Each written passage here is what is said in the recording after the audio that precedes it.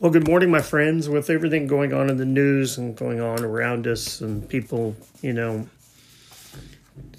in arms and is this the end of the world? I wanted to share with you some scriptures on being secure in Christ. Now, in order to be secure in Christ, you have to first of all be in Christ. So when I talk to you this morning, I'm talking to you as believers, people who have committed their life to Jesus Christ. He has drawn you to himself. He has paid the price for your sin, and that price has been applied to your life. So once that is done, it's taken care of, we are secure in Christ. So I wanted to share with you, and you can either follow along in your Bible or just write down these scriptures, look them up later, that you're secure in Christ. If you have been placed in Christ, you are secure in Christ. And no matter what this world does, and no matter what happens in this world, you're going to be fine because you're secure in Christ. Look at John chapter 10. John chapter 10. For a few moments, I want to share a few scriptures. John chapter 10, verse 10 says, "The thief comes to kill, only to kill, steal, kill, and destroy. I come that you may have life and have it abundantly. I'm the good shepherd. The good shepherd lays down his life for his sheep. He who is a hired hand and not a shepherd, who does not own the sheep, sees the wolf coming and leaves the sheep and flees, and the wolf snatches them and scatters them. He flees because he is a hired hand and cares nothing for the sheep. I am the good shepherd. I know my own, and my own know me, just as the Father knows me, and I know the Father, and I lay down my life for my sheep. And I have other sheep that are not of this fold. I must bring them also, and they will listen to my voice. They will listen to my voice. So there will be one flock and one shepherd. For this reason the Father loves me, because I laid down my life that I may take it up again. And no one takes it from me, but I lay it down of my own accord. I have authority to lay it down, and I have authority to take it up again.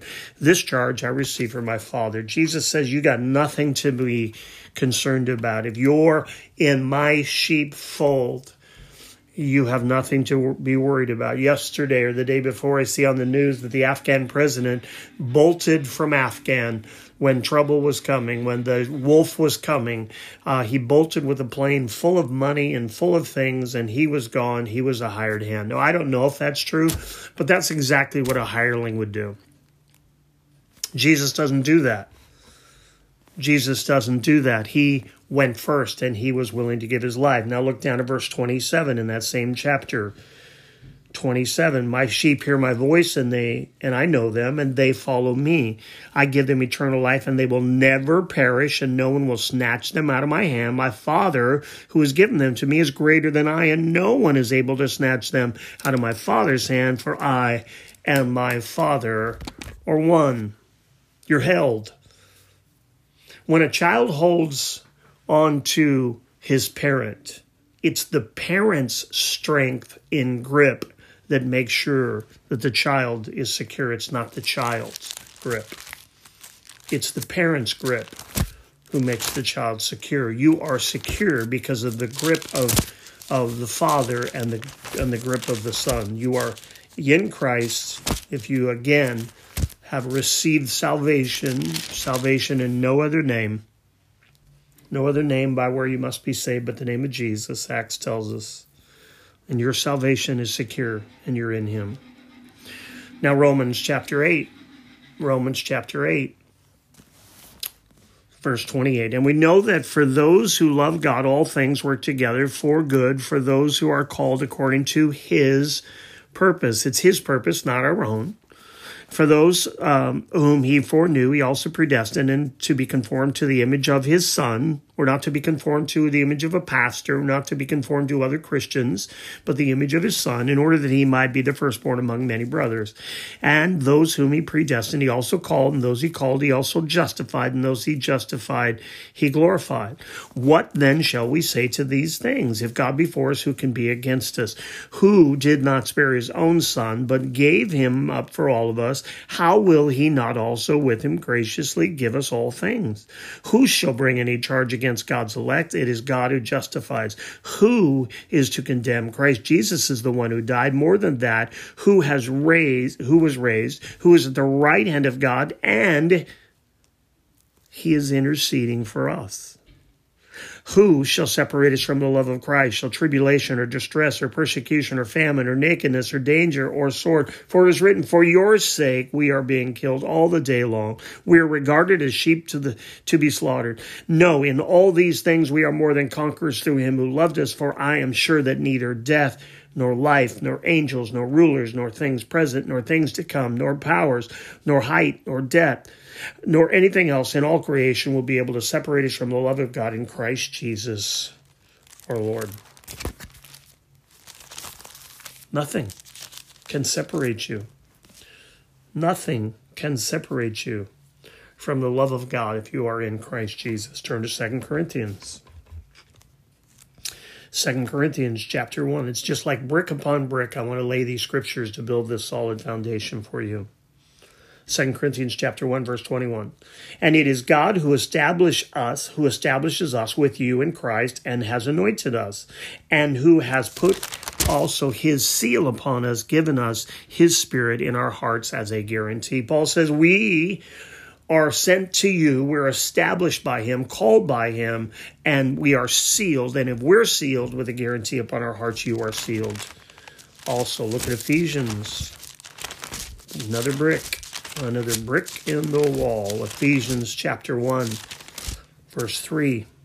Ephesians chapter 1, verse 3. I joke around with people. It is my goal by the time that Jesus comes to take me back or I die, either the rapture or my death, that I understand Ephesians 1. That's my goal. Ephesians 1:3.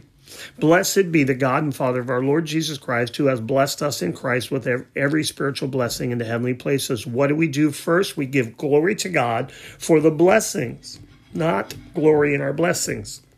That makes sense? We're thankful for the blessings, but we give glory to God for the blessings. Even as he chose us in him. When did he choose us? Before the foundation of the world, that we should be holy and blameless before him in love. Now, he chose us. He desires for us. He had a desire for us, and now he desires for us to be holy and blameless before him in love. He predestined us for adoption to himself as sons through Jesus Christ. Through Jesus Christ. There's only through Jesus Christ, according to the purpose of his will, to the praise of his glorious grace, with which he has blessed us in the beloved. In him we have redemption through his blood, for forgiveness of our trespasses, according to the riches of his grace, which he lavished upon us in all wisdom and insight, making known to us the mystery of his will, according to his purpose, which he set forth in Christ, as a plan for the fullness of time, to unite all things in him, things in heaven and things on earth. In him we have obtained an inheritance, having been predestined according to the purpose of him who works all things according to the counsel of his will, so that we who were the first to hope in Christ might be to the praise of his glory.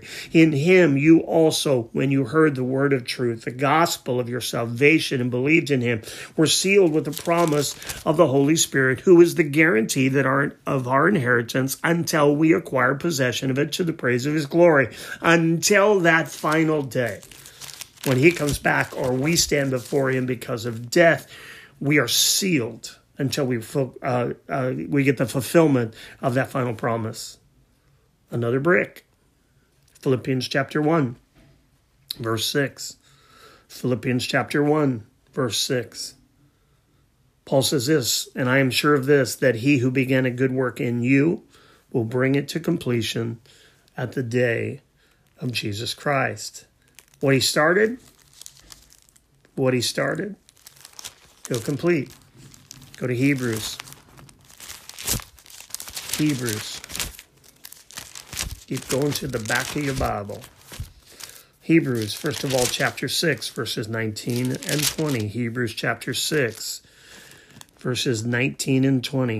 It says, we have this as a sure and steadfast anchor of the soul, a hope that enters into the inner place beyond the curtain, where Jesus has gone as a forerunner on our behalf, having become a high priest forever after the order of Melchizedek. What does this say? Jesus went first. Jesus went first. He went behind the curtain that only the high priest was able to go behind. He paid the price with his blood for your sin and for mine. Therefore, the veil in the temple was torn. It's given us forever access to him because of the price that he paid for us. Hebrews 7, verse 25. Hebrews 7, verse 25. Another brick in the wall.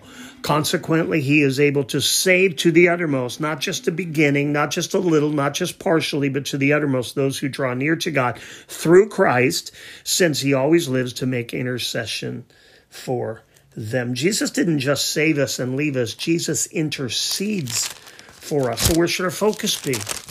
Another brick in the wall. Hebrews chapter 12, verses 1 through 4. Therefore, since we are surrounded by the so great cloud of witnesses, what witnesses? The witnesses of Hebrews 11. Let us also lay aside every weight and the sin which clings so closely to us, and let us run with endurance the race that is set before us. We all have a race. Verse 2, looking to Jesus, not to our pastor, not to our church. I'm not against pastors. I am one. I'm not against churches. I've given my life for it. But our focus has to be above that on Jesus Christ, the founder, the perfecter of our faith. He not only founded it by paying the price for it, but he perfects it, and he'll bring it to perfection at the end, who for the joy that was set before him endured the cross, despising the shame.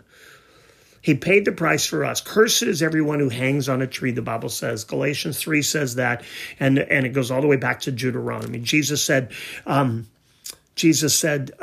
I am lifted up, I'll draw all men unto me. Talking about the death that he would die. He would die the most shameful, hideous death. Why? To become a curse, to break the curse on your life and on mine. And he's seated at the right hand of God, making intercession for you and for me. Hebrews 13, another brick in the wall. Hebrews chapter 13, 5 and 6. Keep your life free from the love of money and be content with what you have, for he has said, I will never leave you or forsake you. So we can confidently say, the Lord is my helper. I will not fear. What can man do to me? Oh, man can do a lot of things to the physical body.